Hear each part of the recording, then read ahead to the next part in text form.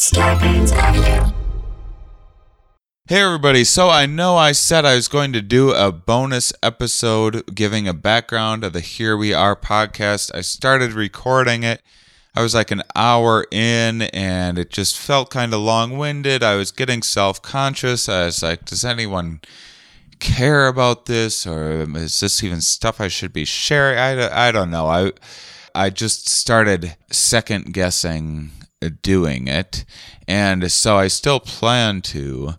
I just put it off for a while and I'm rethinking it because I feel uncomfortable talking about myself for 3 hours. Maybe you guys do want to hear my whole spiel, and you can always just not listen, but I don't know, just like felt self-indulgent, or like, I don't know, a lot of second guessing, and I wasn't comfortable. I took a break and I put it off, so I'll maybe get to that eventually. I'm rethinking it, maybe gonna tighten it up or something like that. So that's what happened with that episode, but we have a great regular episode of the Here We Are podcast today for you. Also, check out Libro.fm for all of your audiobook needs. Offer code Here We Are to get 3 months for the price of one. Libro.fm is a way of supporting your local indie bookstore. Book recommendation of the month, V.S. Ramachandran's The Telltale Brain is one of the most fantastic audiobooks I've ever listened to. Learned so much about the things that can go wrong with the mind and what it says about how the brain works, and just incredible stuff. Incredible author.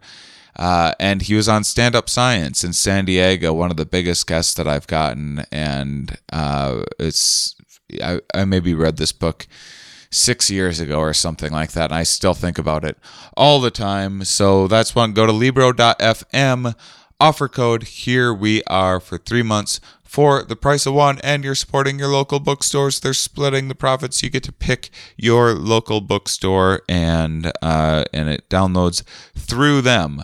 It's the only audiobook company doing it. It's the same price, same selection as other audiobook companies.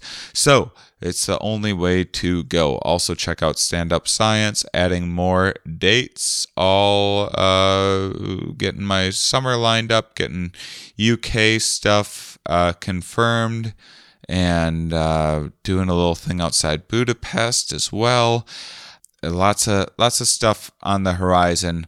Working on planning the big fall tour, and really getting the ball rolling on the major stand-up science routing. I've been having a bunch of sporadic things pop up, which now I need to kind of figure out how to string my routing together to stay on the road like I hoped. It's all a lot of work, but I've been really encouraged by all of your emails with venue suggestions for, once again, 150-seat venues in your area or around there, up to 250, as small as 100-seaters.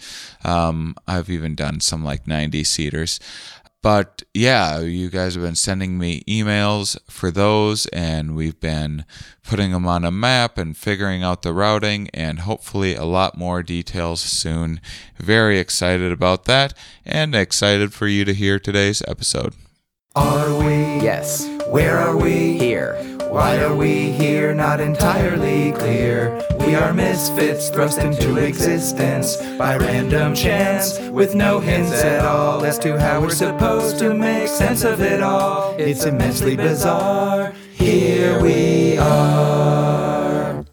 Hello, everybody, and welcome to the Here We Are podcast. Today, I am with Assistant Professor of Organizational Behavior at the Keene and Flagler Business School at University of North Carolina. Ovul Caesar is joining me today. Hello. How are you doing? I am great. Thanks for coming. First off, you're doing stand-up science tonight. I'm very excited to have you. You're actually the first person. You've done stand-up comedy a couple times. I've done stand-up comedy, yes. And thanks so much for having me both for this podcast and also for the show. Yes, I am thank excited. you for being on board for both. Especially, I had a little free time open up, and you were able to make the podcast work. So the listeners get to hear from you as well as the stand-up science Wonderful. people hearing from you live. So I'm excited that you're here. What's your stand-up background so far? What have you do a few open mics?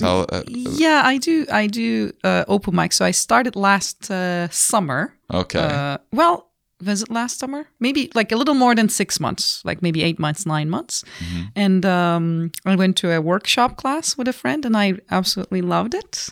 Because there's a lot of common things, I think, between doing social science and being a comedian. Oh, like what?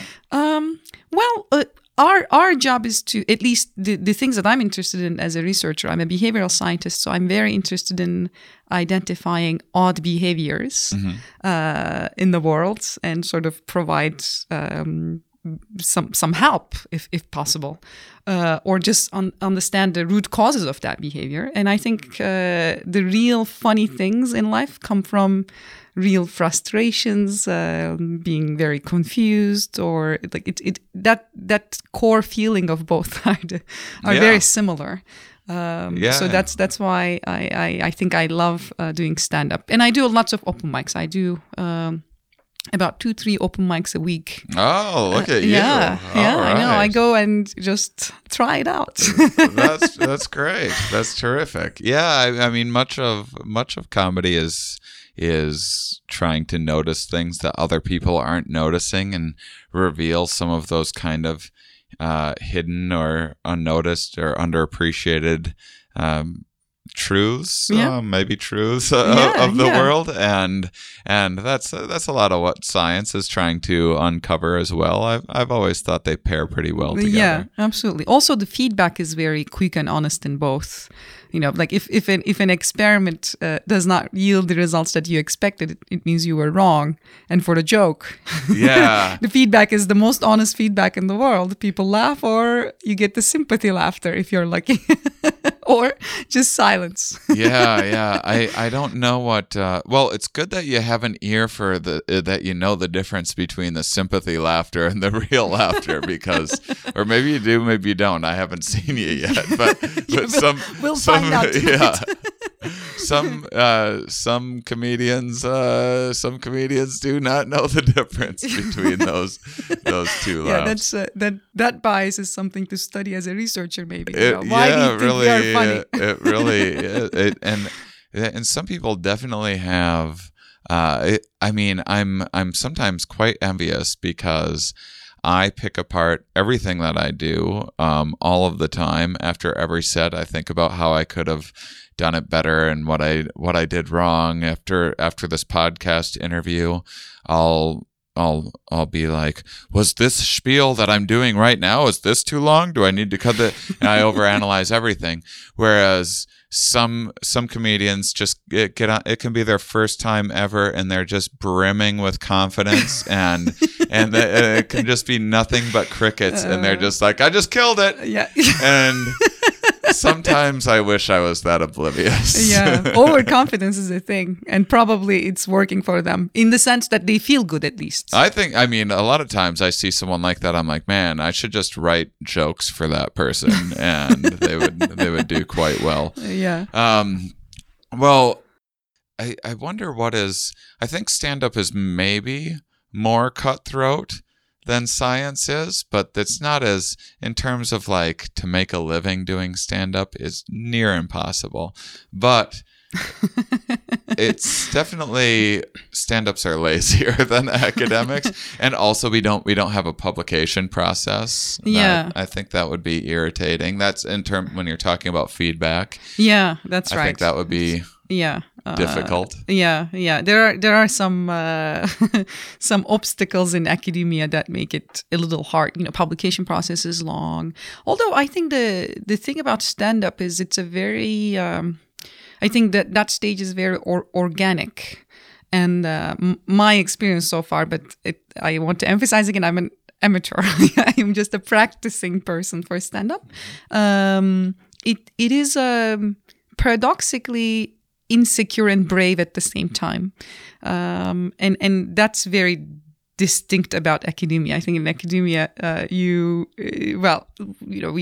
it's a long process. It's a brutal feedback because you get lots of rejections. But in stand-up, it's like in your face.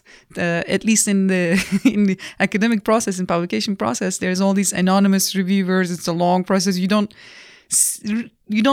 see that much.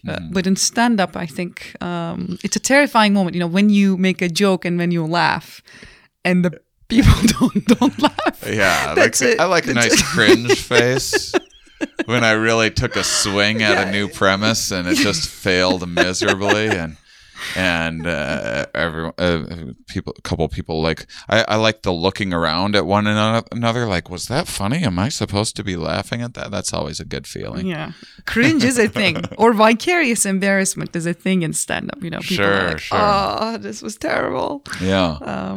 Yeah, it is. It's well, one thing is with science, usually when you have a finding, it replicates or it doesn't.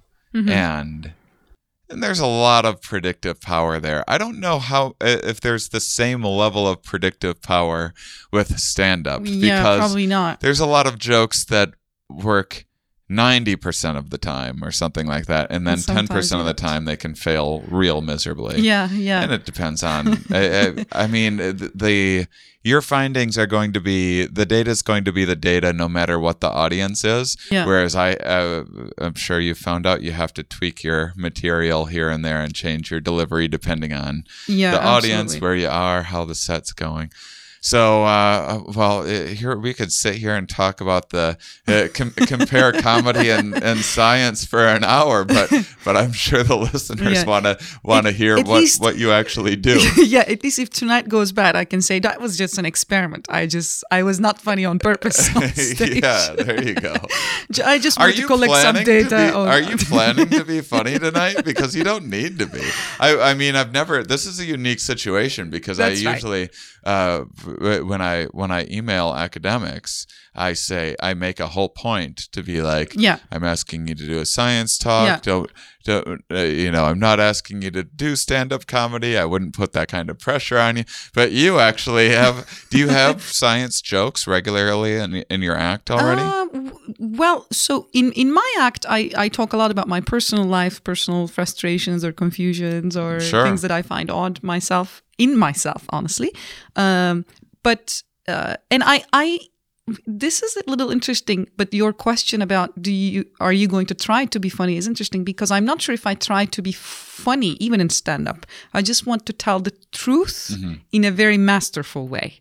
So the delivery and timing and your tonation, all these things do add to funniness, as you know. Mm-hmm. But I discovered in these past 9 months, 6 months, however long I've started doing stand-up, the more true it is, the more funnier it is, right? If I try to make it funny, it almost, it may not work, because then it's just such a practice joke. So hopefully tonight I won't try to be funny. But I'm a judgment and decision-making researcher, and this is all about people's odd behavior, the mistakes that we make without even knowing, without even realizing. And there's a lot of funniness about that. So I think even the research topics that I study are a little funnier because those are the topics that people can relate to, just like the material in stand-up.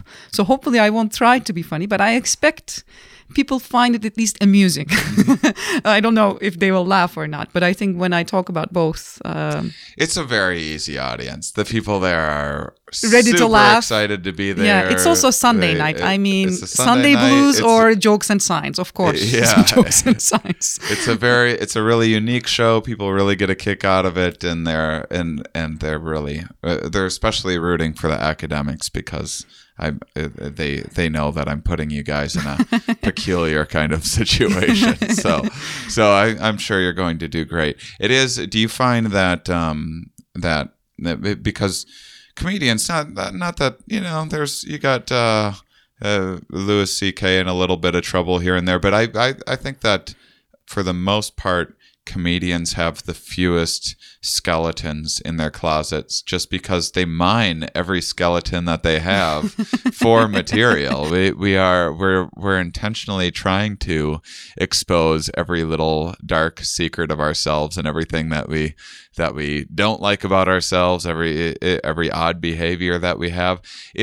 I find it addictive. And I know you haven't been doing it very long, but I kind of, it's like a exposition-ish kind of, like it's where it's just like, oh, let's see how dark I can get with with whatever, talking about depression or anxiety or what have you, or embarrassing things in my life. Like, the more embarrassing, the darker, the harder it is to tell people about, the more there's like a push to do it. We really kind of monetize the very things that most of the public tries to hide. Definitely. And I like how you said it's addictive. I wonder if it's why I went back, after the workshop class, I could just be like, okay, I'm done. This was interesting. And, but probably that's the essence of why I still go and do those open mics, because it's a very liberating process in a way, because you talk about either your dark secret or the biggest failure or stuff that, at least the stuff that I talk about, which you'll see tonight, is the things that I thought, oh, if anyone finds out about this, it's going to be the end of the world for me. It's such a big fail, such a big embarrassment. And now it's mind-blowing to me that I go out and tell everyone in North Carolina who comes to open mics about this. And it's liberating. It's also a little self-compassionate, because I think if people laugh, I take it as a sign of they relate to me. Maybe they also had a similar event in their life.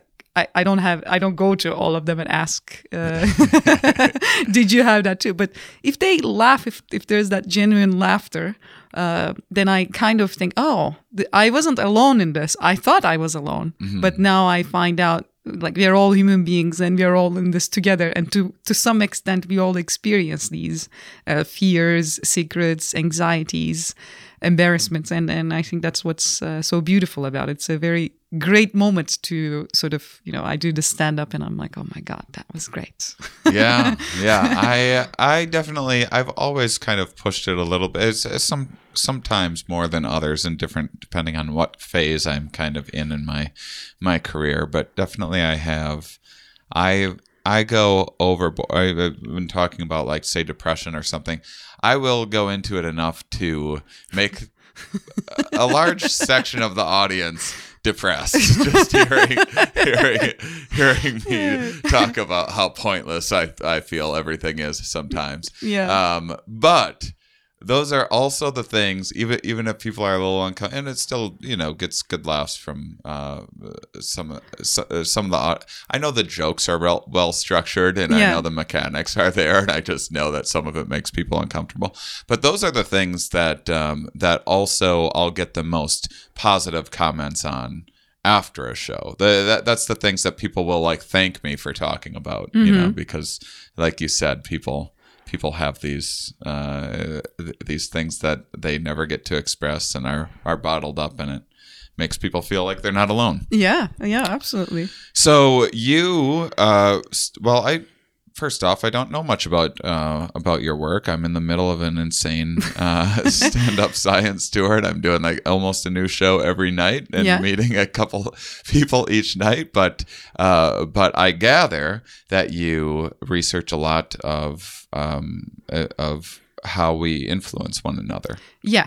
Or how we fail to influence one another would be probably the even more precise way of describing the things that I study. So I am very interested in miscommunication. So when one person tries to communicate something with one goal and they think it's working very well, and the other side is, what's wrong with this person? When that happens, I don't understand what you're saying right now. I'm an expert of this, both in my life. This is nothing but gibberish to me right now. I am sure you never experience it, but for mortals like us, this is a quite common experience, even though we may not be aware of it all the time. And I identify these behaviors, like just a couple examples so that we know what we're talking about. One of the things that I studied is called humble bragging. Right? It's like, oh my God. Oh, I think I know a thing or two about humble bragging. Yeah. Like, why do people hit on me even in my sweatpants? It just doesn't make sense. I get invited to talks all the time, podcasts, talks. I'm such a busy person. I don't know why the world wants me all the time. Like, it's just so hard to find time for things, but I'm doing my best. Or I don't know. There are like so many. Or like when in job interviews, when people are asked, "What's your biggest weakness?" Oh, I'm such a perfectionist. It's so hard to deal with. Or I work too hard. So we do these things, right? And this is one of the things that I studied. Yeah. Anytime someone's like, "I'm too much of a perfectionist," I'm just like, "Oh yeah, I can tell." Yeah, you're just absolutely. It seems like brimming with perfection. And what we find, for instance, in that paper is that people think it's the best of both worlds because you are bragging a little, like you show your great quality, but you also don't seem like bragging. Like in the moment, it feels like you're hiding it, right? Oh, why do men hit on me even without makeup? Like. Yeah, it's so confusing. I don't understand. As if so you mask it with a complaint, or you mask it with this false humility attempt. But what happens is that what we find is that when people are exposed to these targets, they hate it because it's so insincere and fake. So even regular bragging, just saying, I am so attractive, or like I am so smart, I am so popular, even something like that, or just straightforward complaining, something like I am bored, I'm exhausted, life is terrible. Even saying something like that is more likable and more sincere than the humble brag. So humble brag is just this fake, insincere thing. Even if you meant it, people, like your perceivers, your observers, your audience thinks that you are very fake and insincere. So that gap that people think it works, but it's actually worse than even other strategies is fascinating to me. So why we self-promote, or when we self-promote, or how we self-promote, those are very interesting questions because we probably don't know how to self-promote properly. And this is one mistake in that domain. So this is one of the things that I study, for instance. But there are other ones as well that I can also give examples. But if you want to talk more about humble brags, I do. I do. I have so many annoying behaviors like this that I study. Please walk Sparky for me. No way. I'll throw in a caramel frappe. Ooh, make it a large. Deal. Get a sweet deal. $2 any size McCafe beverage on the McDonald's app. Between you and me, Sparky, I would have walked you for free. Ba-da-ba-ba-ba. Offer valid through 4/3/22 at participating McDonald's. Valid one time per day. McDonald's app download and registration required. Well, I mean, this is the problem. I just have so many fantastic guests on my podcast. It must be I don't so know. hard. I don't always know what subject we can get into because it's always fascinating. And but which direction should I take the fascinating subject matter? When you mentioned that rather than humble bragging, people respect more when you give a sincere, when you say you're like not good at something, or when you brag or when you complain, it's better than humble bragging. Humble bragging. Oh, when you straight up brag. Yeah, like even if you say, I'm great. Oh, I totally get this. Right Yes. Now. Okay. Right. It's because it's at least, it's not like I am in love with the braggart, no, but at least they're owning up their self-promotion there, and there's something so sincere about that. And people respect that. Whereas the humble bragging is just like you're being too fake. You're just I see through your attempt, so it's not cool. But complaining. Still better than humble bragging. Still better than humble bragging, both Wow, in terms people of just how really hate humble bragging. Yes, exactly. Okay. It's just terrible. It's not the best thing to do. Let's say, yeah. And the reason I think for this is, and we show that too. This. So we care about being liked, we care about being respected, and humble bragging seems like, oh, I'm going to get both. You know, I'm going to signal my competence to you, but I will also seem humble to you. Yet this other dimension in social evaluation that we care about a lot is the sincerity piece. Like we really want to see real people, like sincere people, not fake. And when something is fake, like a humble brag, it's more important than other dimensions, and that's why humble bragging is worse than both complaining and bragging. So even saying something like, I'm exhausted, I'm so tired, someone who says that is liked more than someone who says, I'm so tired of signing autographs. Tell me about it. Oh, yeah.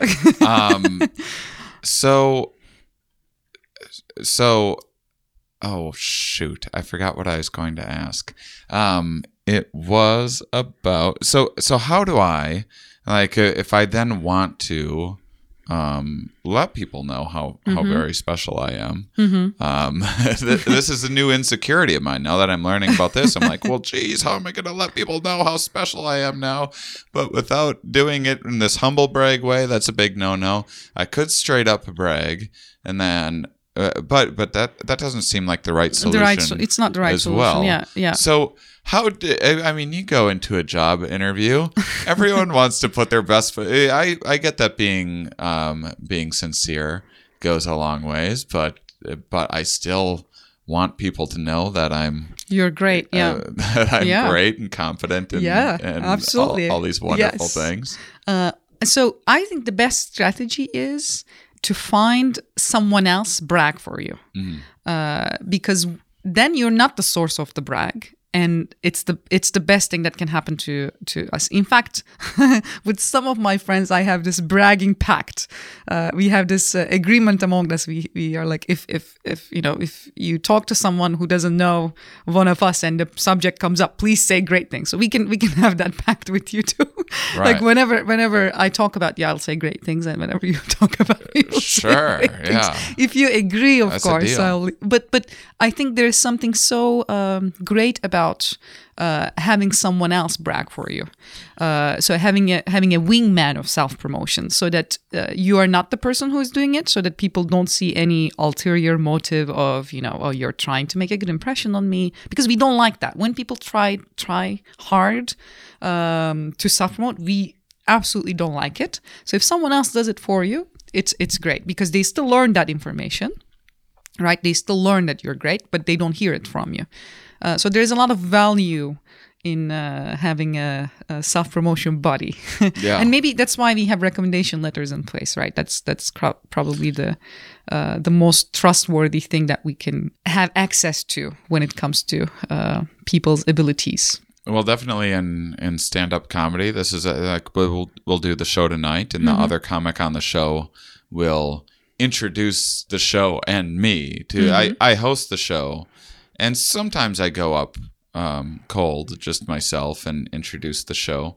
But a lot of times there will be maybe a quarter of the audience who knows who I am, probably at the most. Some listeners to this podcast, some people that know me from a guest on other podcasts, something like that. The majority of the people in the room will have just saw the premise of the show, read a little bit of a description or whatever. They have no idea who I am. And if I'm funny or competent or any of those things. And I have all sorts of credits along the way, which are kind of these like stamps of approval. They don't really mean much. Like any late night appearance I've been on, I guarantee probably no one in the audience, or maybe just a handful of people tonight, has seen any of them. Like that, it doesn't. No one actually sees these things, but putting the credits on the poster or whatever, people are like, "Ooh, he was on this and that," and therefore it's like a resume. Yeah. And but for me to go on stage and be like, welcome to the show. I've had 5 appearances on Conan O'Brien, specials on Comedy Central and Netflix. That'd be a little awkward. Right? Yeah. It's just a pain having to do these TV sets all the time. They got another thing coming up in a couple of weeks. And so instead, you have someone else, and then my job as a host is then the guest that I introduce, I build them up a little bit too, so they don't have to do it themselves. And so that'd be nice to have, like, just around the workplace, right? Yeah. I really wish that that person was available all the time. And we could send them to cocktail parties or job interviews before, prepare the crowd for me. That would be amazing. That's an app. A business idea. We should start doing it. An app where you just hire someone to go around and introduce and you give them information about yourself. And then they really talk you up. They'll be your wingman or wing lady. Yeah. Like, I know Shane for years. He's the best. Yeah. That is, well, I'm going to have to wait to release this podcast because I'm going to have to wait till I have this app up and going before someone else steals this great idea. I'm always throwing out silly ideas for inventions and apps and stuff like that on this show. This is the first one where I'm like, oh, that's a pretty good idea. I was actually thinking this is not that silly at all. I mean, not at all. It may really work. It depends on the acting skills of the person who's like signs up. Yeah. Or maybe this is just a pro-social act. You did for someone. You get ratings. You know, if you do a really good job, and someone, and also you can get people that are like local thespians or whatever to do this, and it pairs you. It'll be a different pay scale. We'll sort it out. Screw this comedy and so science. So what's my commission rate on? I feel like we're partners in this. Oh, thank you. You're so generous. Yeah, I was going to say yes to 5%, but now that you're offering this, I'm a real sucker. Let me tell you what I'm going to need from you is you're going to need to build the app, figure out the marketing, and all the things that we're kind of brainstorming here and trying to figure out the kinks. That's on you. Okay, got it. But you do get 50%. I came up with. I'm the idea guy. I had the seed of an idea, and now you do all the real work. Okay. Sounds like yeah. Sounds like a plan. This is the problem. I just have too many ideas all the time. It must be so hard for you to come up with these creative ideas all the time. You're just so creative. You see phenomenon everywhere. I mean, where do I put my energy? And it's just there's so many great ideas. These mundane experiences must be so tough for you. So outside of humble bragging, what are some of the other ways in which people screw up influencing others? Sure. So another very interesting setting where we don't know what to do, I think, is giving feedback, because there's so many goals there. You want to tell the truth. Maybe if there is hierarchy, maybe you want to signal your status, or you want to also make sure the person doesn't feel bad. So there is something called backhanded compliments in our daily lives, and I'm going to give a few examples, and let me know if you ever received one. I am definitely I've had my fair share of both compliments, thankfully, and backhanded compliments in life. So well, get ready, because female comedians get the worst backhanded compliments. You're pretty funny for a young woman. Yeah. Thank you, my dear. Or your English is pretty good for an international. Like I can't even pretend to think to that one, because I think my English is pretty good. No, I mean in general. No, it's not great. I fished for a compliment and it did not work. But those things do exist, and it may be lots of things. Oh, your haircut makes your face look slim, or you used to be much more confident. Wait, what's your haircut makes your face look slim? That's a backhanded compliment. That's a backhanded compliment because I think that's a nice thing to say. So your intuition is right that backhanded compliments come in different types. That's actually something that we looked at, and they do feel different. Like when someone says you're pretty funny for a female, or that's much more offensive than your haircut. But when they say young female, then that's a little bit like, at least there's the young, yeah. Hey, all right. okay, yeah. I like how you see the glass half lining, full, yeah. So backhanded compliments is a praise that draws a comparison with a negative standard. And that standard can be either your past self, in the past my face was fat and now it's slim, or it may be just a stereotypical standard, females are not funny, women are not funny, and I am funny, but only compared to other women. That is the idea. So basically backhanded compliments seem like a compliment and they give you some praise, but because they're comparing you to a negative standard, because that comparison is very salient in the sentence, when you get them, you realize, oh my God, I'm still in the lower end of the distribution. I'm not the funniest one, I'm not the smartest one, I'm not the most good-looking one, only compared to this group who's already at the lower end of the spectrum. Yeah. I am good. I like I've been doing stand-up for 15 years. I like when I get like hey, stick with it, you'll get there. I like that. That's a solid wow. one. Oh my goodness. Yeah, that is quite amazing. Yeah. I get this one I don't I see you have Harris Whittle's book, Humble Brag, the late Harris Whittles. Yeah, I know. I was a huge fan, and this was the book that I read, and then I suggested to my collaborators. I said, why don't we just test it and compare it to Bragg's? Yeah. So it's that paper at least is dedicated to him. Yeah. Oh, that's great. Yeah. He was very funny. Yeah. Heroin is a real danger. Yes, absolutely. I like how we have like everything in this podcast. There's a lesson for life. There's a comedy. There's also, science. Don't do heroin. Kufta.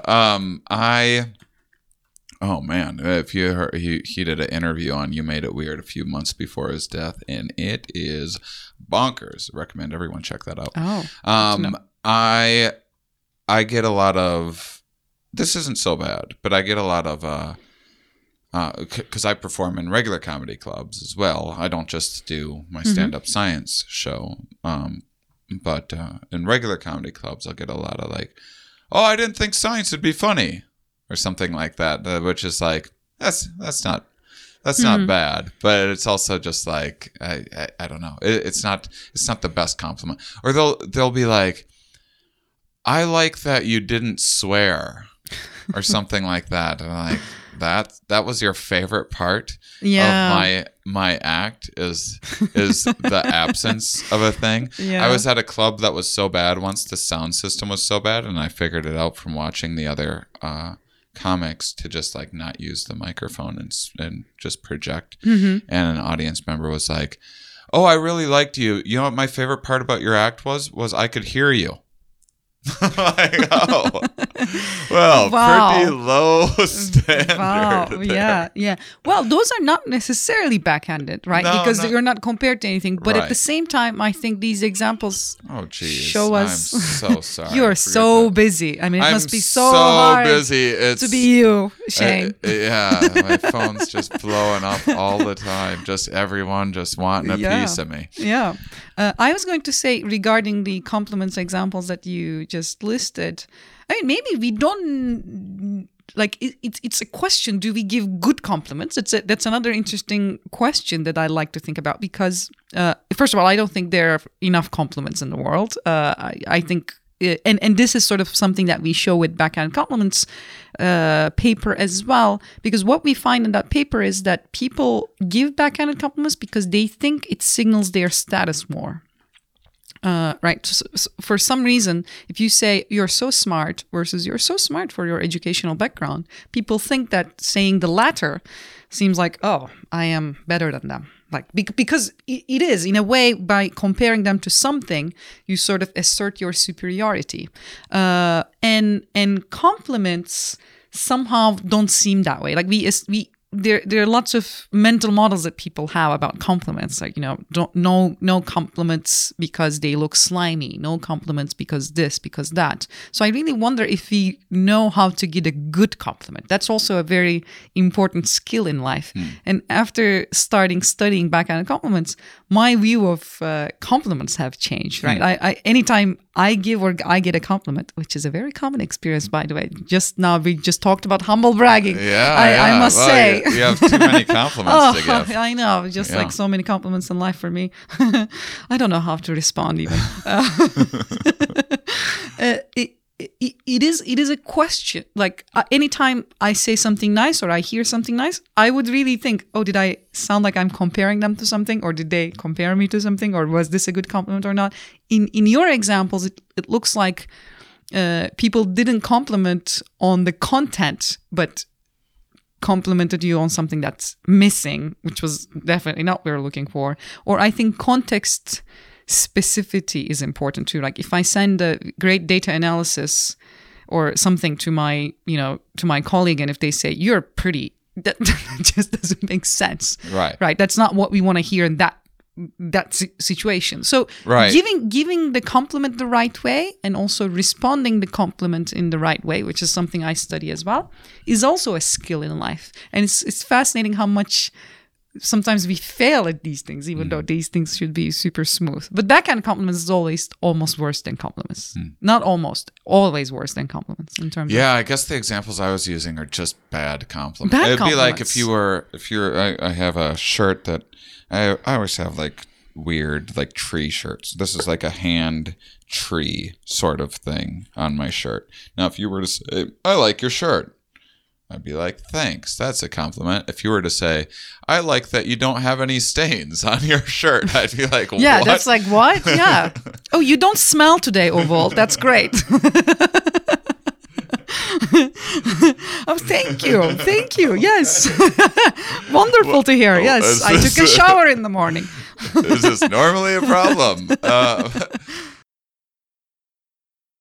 Let me ask you this, because I have a pretty critical eye for stand-up comedy. I can barely watch it anymore. I've spent long before I started stand-up, I watched every bit of stand-up that I could. I've seen so many. I used to watch hours of stand-up every single day. I've seen so much I just can't barely stomach it anymore. And so I have a very, very critical eye. But I always try to. But I'll be funny for an academic tonight. Yeah. So that backhand compliment I accept. That's good. Now I won't be able to use this on you because I'm blowing what I do. But usually I try to. Even if I see someone like making a mistake, usually I'll just try to be like, hey, I really liked that one joke. That I focus on the jokes that I actually enjoyed and compliment them on that joke or two, hoping to encourage them to do more of that style of comedy in the future. And I don't know if that's the proper way to go about it. I don't know if people actually like honest feedback sometimes. I mean, some of my close friends, I give them more honest feedback. Be like, you got to slow down. You're talking too fast during that one part or something like that. But if, context is important in all these situations. And we prefer honesty, but it's still tough in terms of emotion regulation, though, right? We feel still bad. I mean, no one says, I love negative feedback. Just like we may say these things, but we don't. So that's why even saying something positive gets tricky, which I find fascinating. But I would suggest staying away from backhand compliments at all costs, because we also find that they are very demotivating. So let's say, you have a business idea, right? You just had a business idea. And let's say I say, let's say someone gives you a compliment on that. I'm not going to give an example. Or sometimes someone gives you a backhand compliment on that. For your first app idea. Yeah, something like that. It's not bad. So that's almost something that could work if it was a slightly better idea. Yeah, exactly. If it was, but what we find is that if you get a compliment, it's much more likely that you would pursue the idea rather than hearing the backhanded compliment. So they not only hurt our feelings, but they also sort of reduce our self-perceived ability. Sorry, the headphone is coming off, so I'm just doing some. I hope. Okay, great. You're fine. No one would have been the wiser, and now everyone knows about your. I just want to audience to know every detail here right now. Well, I mean, because that's tricky because sometimes I don't want to. Not everyone should be encouraged in every aspect. That's right. But maybe saying something like this is not a good idea is not so bad than saying, this is pretty. I think this masking is still the sort of this undermining weird thing that we try to do, trying to soften it. Giving negative feedback should be allowed and acceptable when it's done in a very civilized way. Yeah. So, but I mean, if you're running away from that and create something like this backhanded compliment, it's a very confusing thing, then maybe that's not the best way to go. Yeah. That would be what I suggest. Of course, I'm not encouraging insults, just to be clear. I'm still a huge fan of being kind. Sure. Yeah, well, I as a comedian who gets feedback all of the time from this is one of the downsides of putting yourself out there, of getting TV spots, of making a podcast, of making anything publicly. People criticize, and I would almost much rather someone just insult me and like call me some stupid name because I know that person's just an idiot that doesn't know anything about me and probably has like poor tastes and is just like some child that wants to hurt people's feelings or whatever, and it kind of doesn't really bother me. But then someone will like give negative feedback that is like accurate. I'm like, oh, they're kind of right. They'll have like I'll see a comment on YouTube about my set. I'm like, we all had that moment in life. And they're right. That was right. I actually learned something from it. And I don't I wonder how much there is an individual differences in people's ability to take criticism, to use it in a constructive way to move forward, or if it also depends on like my situation. And, like if things are going well for me and someone has a negative comment, I'm like, well, a lot of other people are enjoying my stuff right now. Where if I'm struggling a little more, then it's just like the straw that breaks the camel's back. So there's a myriad of factors that definitely. And it's also, it's just like I think there are so many individual differences, of course, but at the same time, the situations that we are in put us into contexts that we are more likely to engage in these behaviors, right? Like, why do we have the term humble bragging now? I think the concept existed for years, right? It's the I'm a perfectionist thing probably existed since the job interview started in the world. Yet we have it now, and the way I think about it, there's social media, everything is visible now. There's this competition for attention, followers, likes. So the world is just like, okay, promote yourself. We all have our individual page. Like, how interesting is that?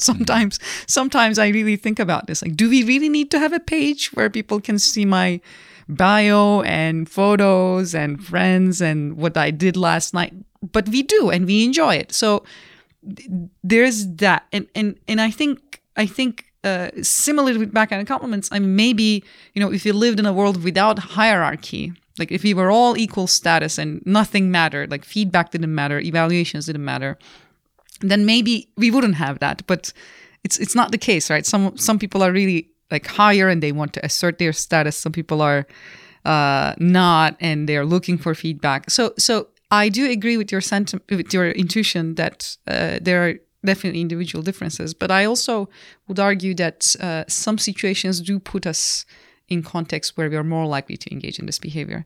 And just like many other things that I study, for instance, can I go on with the other things, or you're up to you? Yeah. Well, I mean, I do. Can I? Of course, go for it. I have one question. So, when you talk about studying these things, how are you actually study? What do these studies look like? I'm an experimental, so I love experiments. So basically, we put people into different groups, and in every group, every condition, they get they interact with let's say someone who gives them a backhanded compliment, or someone who gives them a compliment, or similar with humble brags, or if we want to make them humble brag or brag, or give a compliment, we just tell them, okay, your goal in this interaction is to seem as likable as you can. And of course, a lot of people give compliments there.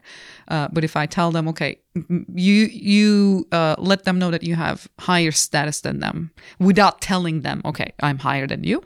And if the choices are compliment or backhand compliment, they do that. So we run lots of experiments and look at people's decisions by assigning them either different goals or exposing them to different conditions, treatments we call. So I run experiments, but I also run lots of surveys and get examples from people so that I document that these behaviors are indeed common and things that we all experience at some point in our lives. How good are you at getting people to humble brag? Do I need to do anything? I think like just going to any Twitter feed right now would be enough to come up with examples. So I don't know if I wouldn't take credit. Like I'm not the reason to make people humble brag. But yeah, it's not that hard to find examples of these things. Yeah. Well, that's a pretty good answer for, as far as academics go. I know. All right. We got humble brags. We got backhanded compliments. Yeah. I'll give you a list now so that which one seems most interesting to you, we can talk about it. But these are... We have up to 12 minutes. Wonderful. So another thing I studied, which is a little similar to the first two I talked about, is name dropping. When people mention high status names. You know who I heard about name dropping from first? Who? Matt Damon. Oh. Yeah, he told me all about it. Matt. Yeah, I know. You and him go way back. Well, I don't want to say that. I mean, we know each other. And great example, because you casually inserted his name, right? It's not like we don't just mention names when they come up. We just casually insert these names. Oh, you know what? At Princeton, we used to have bagels for breakfast. Mm-hmm. Mentioning Princeton in that sentence is very irrelevant information. Right. And people do these things all the time because, again, we want to signal the high status thing, but we also want to make it casual and sort of drop it. So that's one thing, which is a little similar to the ideas that we talked about with humble bragging, since both are very self-promotion techniques. Although I think name dropping is also a networking technique, right? When we are in a networking situation, which is another situation in life that we don't know what to do. How horrible are these networking events? Like if something is called networking event, I just want to freeze myself in the whole hallway and don't know what to do. Well, the reason why I'm mentioning this is because I think these behaviors come up not because we are bad people. These behaviors come up because, number one, in some situations, they may provide some use, some benefits, and they also come up because they happen in situations where we don't know what to do exactly. Like there's some sort of a norm, but it's loose. There's one goal, but nobody knows how to get there.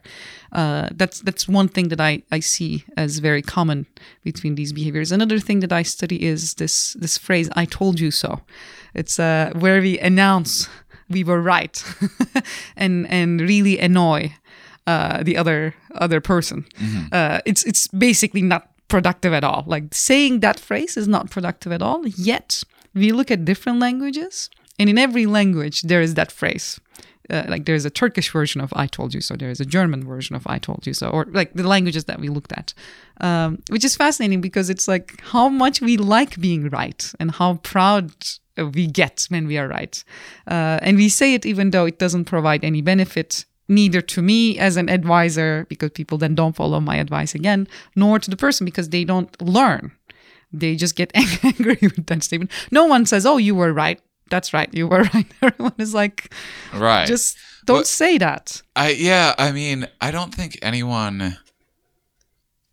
most mindful people want to ever say that. But sometimes there's just like this pressure inside of you. It's just like, I just have to attack this person. I know. I love this comment because this is such a common, and this definitely is my reaction too. I know that we should not say it, and it's not like I say it every time, right? But sometimes you just get that urge because you're like, but I did have the right answer in time one.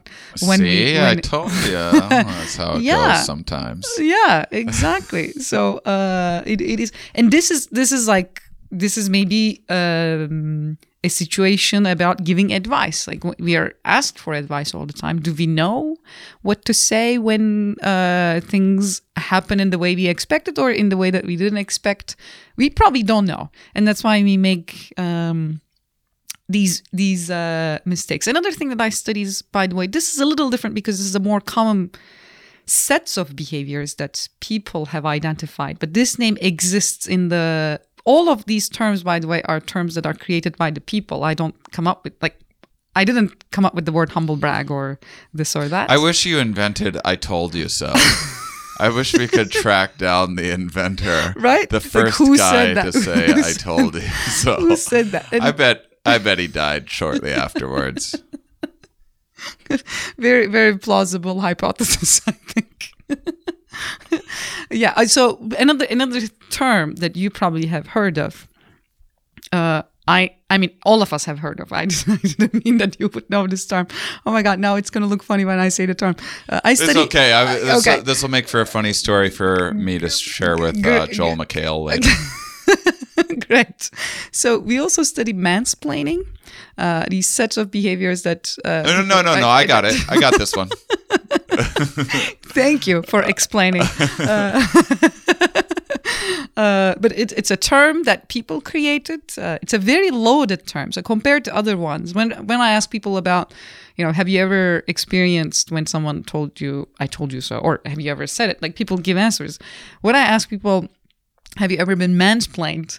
There are a lot of emotions that come up depending on whether they think they have experienced it or they did not. But as you can see, all of the exact definition of mansplaining. Mansplaining, yeah.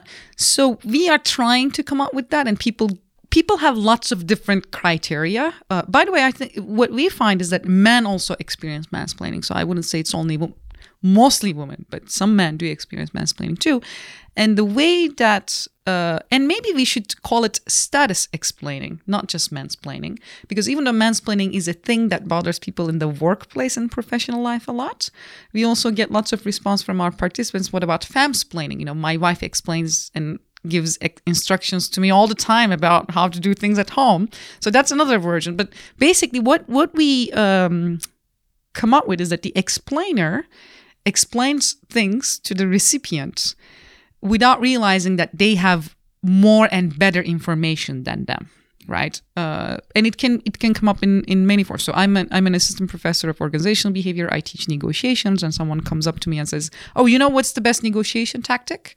That's like, if they don't have the same level of studies expertise, that would be one example. This is a mild example, but when we ask people, women especially experience it in so many ways about different things, how computers work, how technology works, how grills work, how sports work, and a lot of people get either offended by it or a little irritated by it. A lot of people let it go as well. But it's even though the term is mansplaining, and I think in the workplace, it is a common experience for women of different status to experience it. The core of the definition is not necessarily the gender, but the person who's explaining, due to their higher status or more years or stereotypical beliefs about women or their abilities, they just explain things even though the recipient either already knows it or knows much more than them.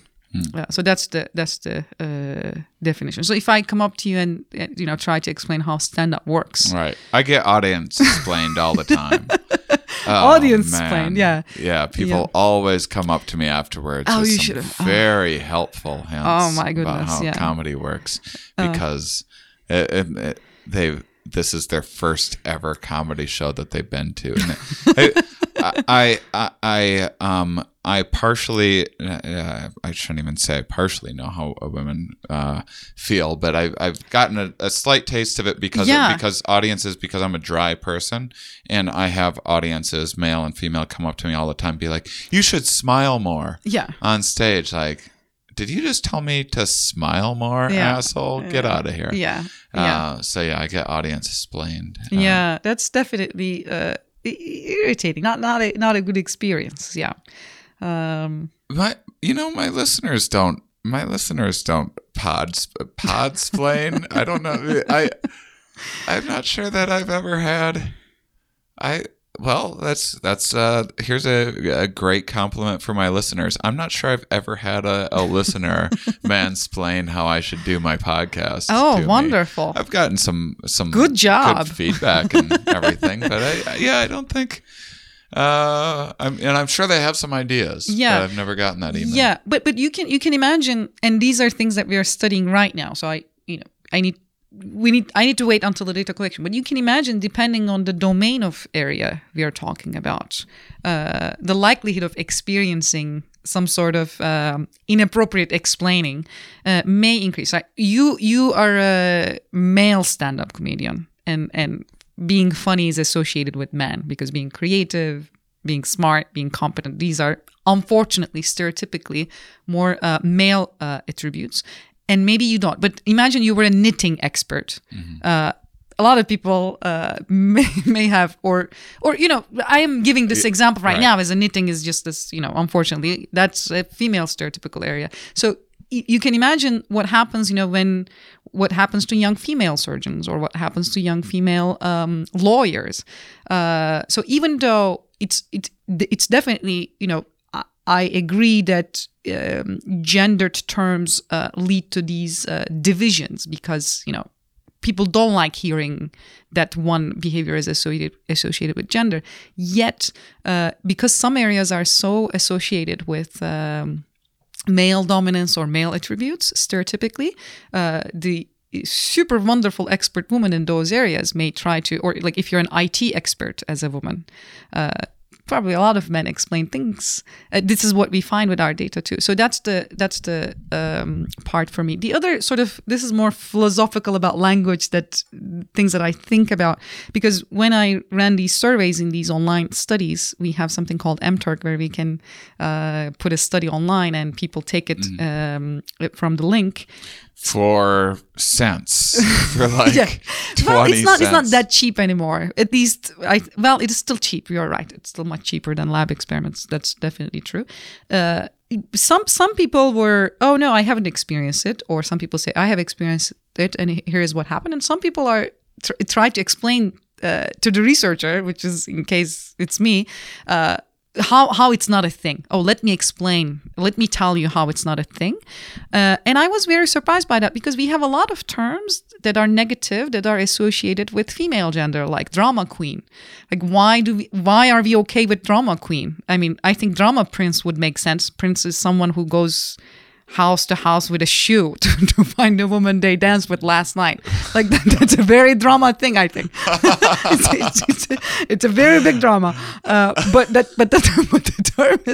term is drama queen. Okay. Or we have another term called resting X-face. Resting. I probably wouldn't be. Can I say that word in the podcast? I'll say bitch for you.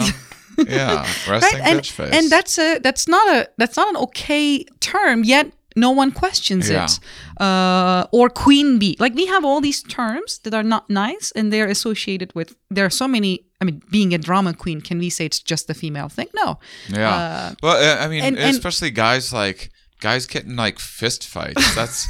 That's pretty Quite dramatic, but it's very never. dramatic. No one's just like, oh, drama. No one says that. Drama princess So over here. the- I'm gonna start spreading around drama prince. Yeah, drama I prince enjoy is, your I new think, word. great. Drama prince. It's just a better term. I mean, and then we're not to You're such a drama perpetuate prince. gender stereotypes too much, but I mean, I feel like men are kind of driven to get more attention to themselves and advertise a little bit more, and I think that kind of goes hand in hand with drama. Yeah, and one of the I mean, maybe not. Like there's just so much research on this, and I think, I mean, the way I see it, there are of course differences in the ways that, you know, unfortunately there's still not equality. We don't get same opportunities and stuff like that. It's very much proven.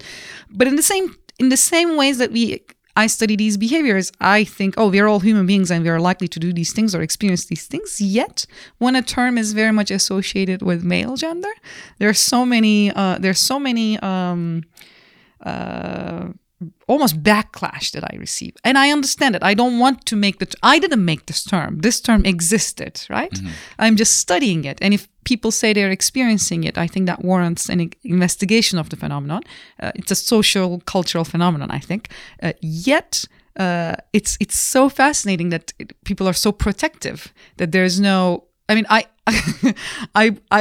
wouldn't be happy if the terms for males and females are equal number, but it is interesting to think about. This project definitely made me think about why queen bee or drama queen is okay and mansplaining is not, and maybe both shouldn't be okay. Maybe we should come up with, maybe not drama prince, but maybe it should be drama person. You know, you're such a drama person, or mansplaining is status explaining. Whenever people think they have the expertise, whether you're the person at home who's taking care of all of the stuff, or whether you're at work, have worked there for 30 years, you shouldn't just assume the newcomer is clueless and just explain things. Maybe that should be the... but it's amazing how people are so protective of the male gender when it comes to terms. I believe it. Yeah, it is. Thank you for. Because well, some people were very much on board with term, like it's a thing, and some men too. But some people are not very much on board. I had to clarify because I'm not terribly hip, and I'm not like down with the. It always takes me like at least six months or a year or whatever before past everyone else. Before I'm not like following the trends. I don't pay attention to I don't scroll through Twitter or Facebook or anything and see hashtags and those sorts of things. So I actually just found out like a month ago that part of it is I don't date. I'm in a long-term relationship, and so Congratulations. This is thank That's you. always a success in life. So far, so good. Great. But this might factor into why I don't know this one. I didn't know that Netflix and chill was like, do you want to come up for coffee?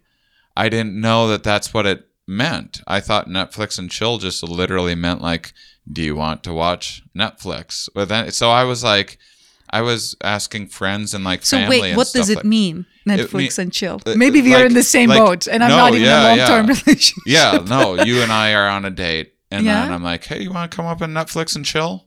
So that means what? Like, do you want to come up for coffee? It's a sexual innuendo. Oh, I see. Do you know? Do you want to come up for coffee? Right. This may be a cultural. Yeah. No, I know, but I think. Do you want to come upstairs? In my mind, is the. The upstairs part is the. What if it's downstairs? What if I get a basement place? For some reason, in my mind, the coding for that indirect sexual interest is, do you want to come upstairs and have a drink? I wouldn't. When you said, do you want to come up for coffee? Okay, it's up. Still, it's the home. Yeah. When you said, do you want to come up for coffee? I thought, let's meet for coffee outside. And I'm like, no, it doesn't sound weird. But I agree. Yeah. Now I got it. I'm on board. Thank you. This is like a good, at the end of the good training for me. Well, now we both know. I just found out very, very recently. Oh my God. Netflix and chill means that? Netflix and chill means that. I've been saying I to have like so my many family things to members tell and my friends and stuff. About this. And yeah. This would be a good story to tell in one of my stand-up routines. Yeah, because go for it. Looks like I just didn't know. Yeah. Well, I'm saying I didn't. Neither of us are hip, but you were hipper than me because I was still fairly unfamiliar with mansplaining, and so I just got mansplaining, and we learned so much today. I got to start wrapping up because we got to go and do stand-up science. That's right. We got to get moving here. I'm excited for the show tonight. Thank you so much for being on the podcast. Thanks for being on Stand Up Science. I have my guests each week plug a nonprofit of their choice. Did you have one in mind? Oh, yeah. I was going to say Project Sunshine. It's a nonprofit that helps children and their families when during their treatment, both psychologically and also with the things that they may need. So. That sounds terrific. It's as worthy a cause as any as I can think of.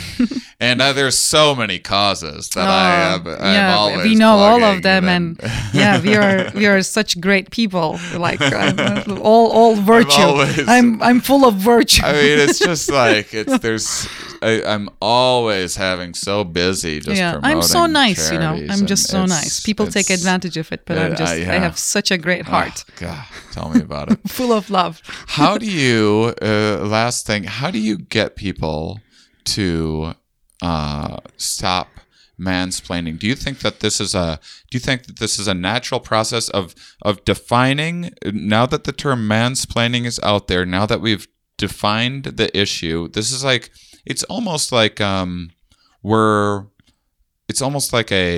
universal or cultural like mindfulness. Yeah. It's like a labeling technique, but on a cultural level. Yeah. And now we can identify this thing that was there, but we weren't quite putting our finger on it. Yeah. And do you think that will kind of naturally, just like humble brag wasn't a thing until Harris Wittels put out his book? Mm-hmm. Do you think that will naturally, people will become more mindful of mansplaining and stop themselves from doing it? Is it something?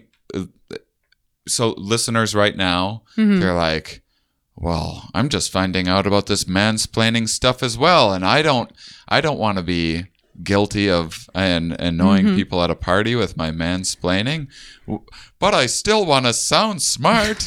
What am I to do? So I wish. So it's great that we know these things and we know the either the cause of it or the consequences of these things.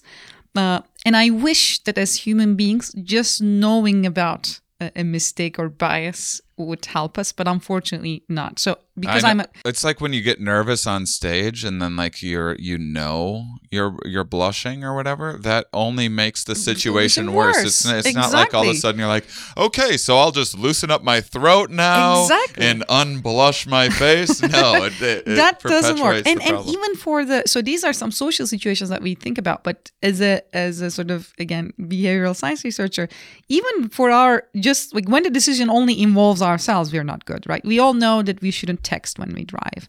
We all know that we should exercise. We all know that we should eat healthily. Yet, when the situation comes up, when I'm between choosing an apple versus a toasted bagel with like, a muffin, cream cheese, and maybe a little tomato on top. We all know what we should do, yet we fail. And this is true for social situations as well. So I wish just educating people on this and just being aware of these things would exterminate these behaviors, but unfortunately not. So I think we need some systematic environments in place. So again, one of the main insights and one of the lessons of behavioral science is that context and your environment determines your behavior. So we need these things in the environment in place to prevent this behavior. And one of the things that we are looking at for mansplaining right now is that maybe we should really emphasize females' expertise when we can, like with the titles. Oh, this is like Dr. Smith rather than Jane, and it sounds a little maybe too simple, but we really need to come up with environments in place that sort of emphasize what we need. Because what we find in our experiments that when the female expertise is emphasized, then these type of behaviors are not as much as when the female expertise is not emphasized. So that's just one thing that I'm looking at right now as, how can we reduce it? And this is one way maybe. And I would argue for all these behaviors, it shouldn't be, oh, now I know about it and I'm better at it. I know humble bragging is bad, yet I catch myself humble bragging. I mean, sadly, I would say it and I would be like, oops, sorry, that was humble brag. And just knowing about it, unfortunately, wouldn't prevent it. So we need to create the right environment for our social navigation in this world. So. Well, that's terrific. I'm going to end the show with 2 silly questions for you. One, and don't say it yet. Okay, I'm waiting. I want to know your favorite bagel, but I'm going to say 1, 2, 3, and we're going to say it at the right time. Oh, favorite bagel. Yeah, favorite kind of bagel. You go in, you got, okay, ready? Okay. 1, 2, 3, pumpernickel. Close. You were close, but pumpernickel is the correct bagel.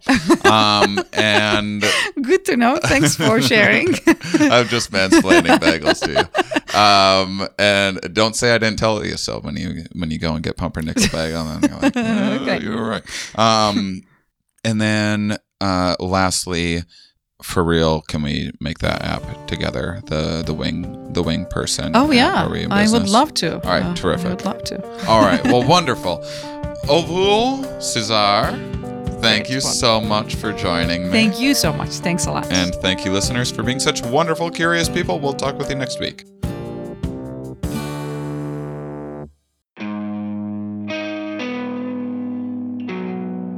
Next week on the Here We Are podcast, talking with Dr. Paul Eastwick, Associate Professor at University of California, Davis. He runs the Attraction and Relationship Research Laboratory. This is, way in the wheelhouse of the podcast. We talk a lot about relationships. We talk a lot about the dating apps, why dating apps fail, and when they work, what they can do to be improved. How the data is collected, how people can be paired up better, that sort of thing. Really terrific, interesting episode. Make sure and tune in, and don't forget Myco Meditations next January. Stuff should be up on the website by now. We've been getting a good number of replies from you guys. Been pretty encouraging. I think we're like half full or already, at least with people that are seriously interested, if not totally signed up yet, because we still hadn't figured out the exact price and everything else. We were gauging the interest first to deciding which hotels we're going to accommodate how many people, and trying to decide all that. And I think we have that all figured out by the time that you're hearing this. So come and do legal psilocybin mushrooms in Jamaica with me next January. It will be a real good time. It's like my 5th time doing it now, and it's just been life-changing for a whole lot of people. So very cool. I hope that you get a chance to think about it and check that out. Check out my documentary Psychonautics, A Comic's Exploration of Psychedelics. Thanks for all the reviews with that. Those are all really helpful. And those of you that listen all the way to the end, you are, of course, my favorites. Music brought to you this week by The Long Hunt.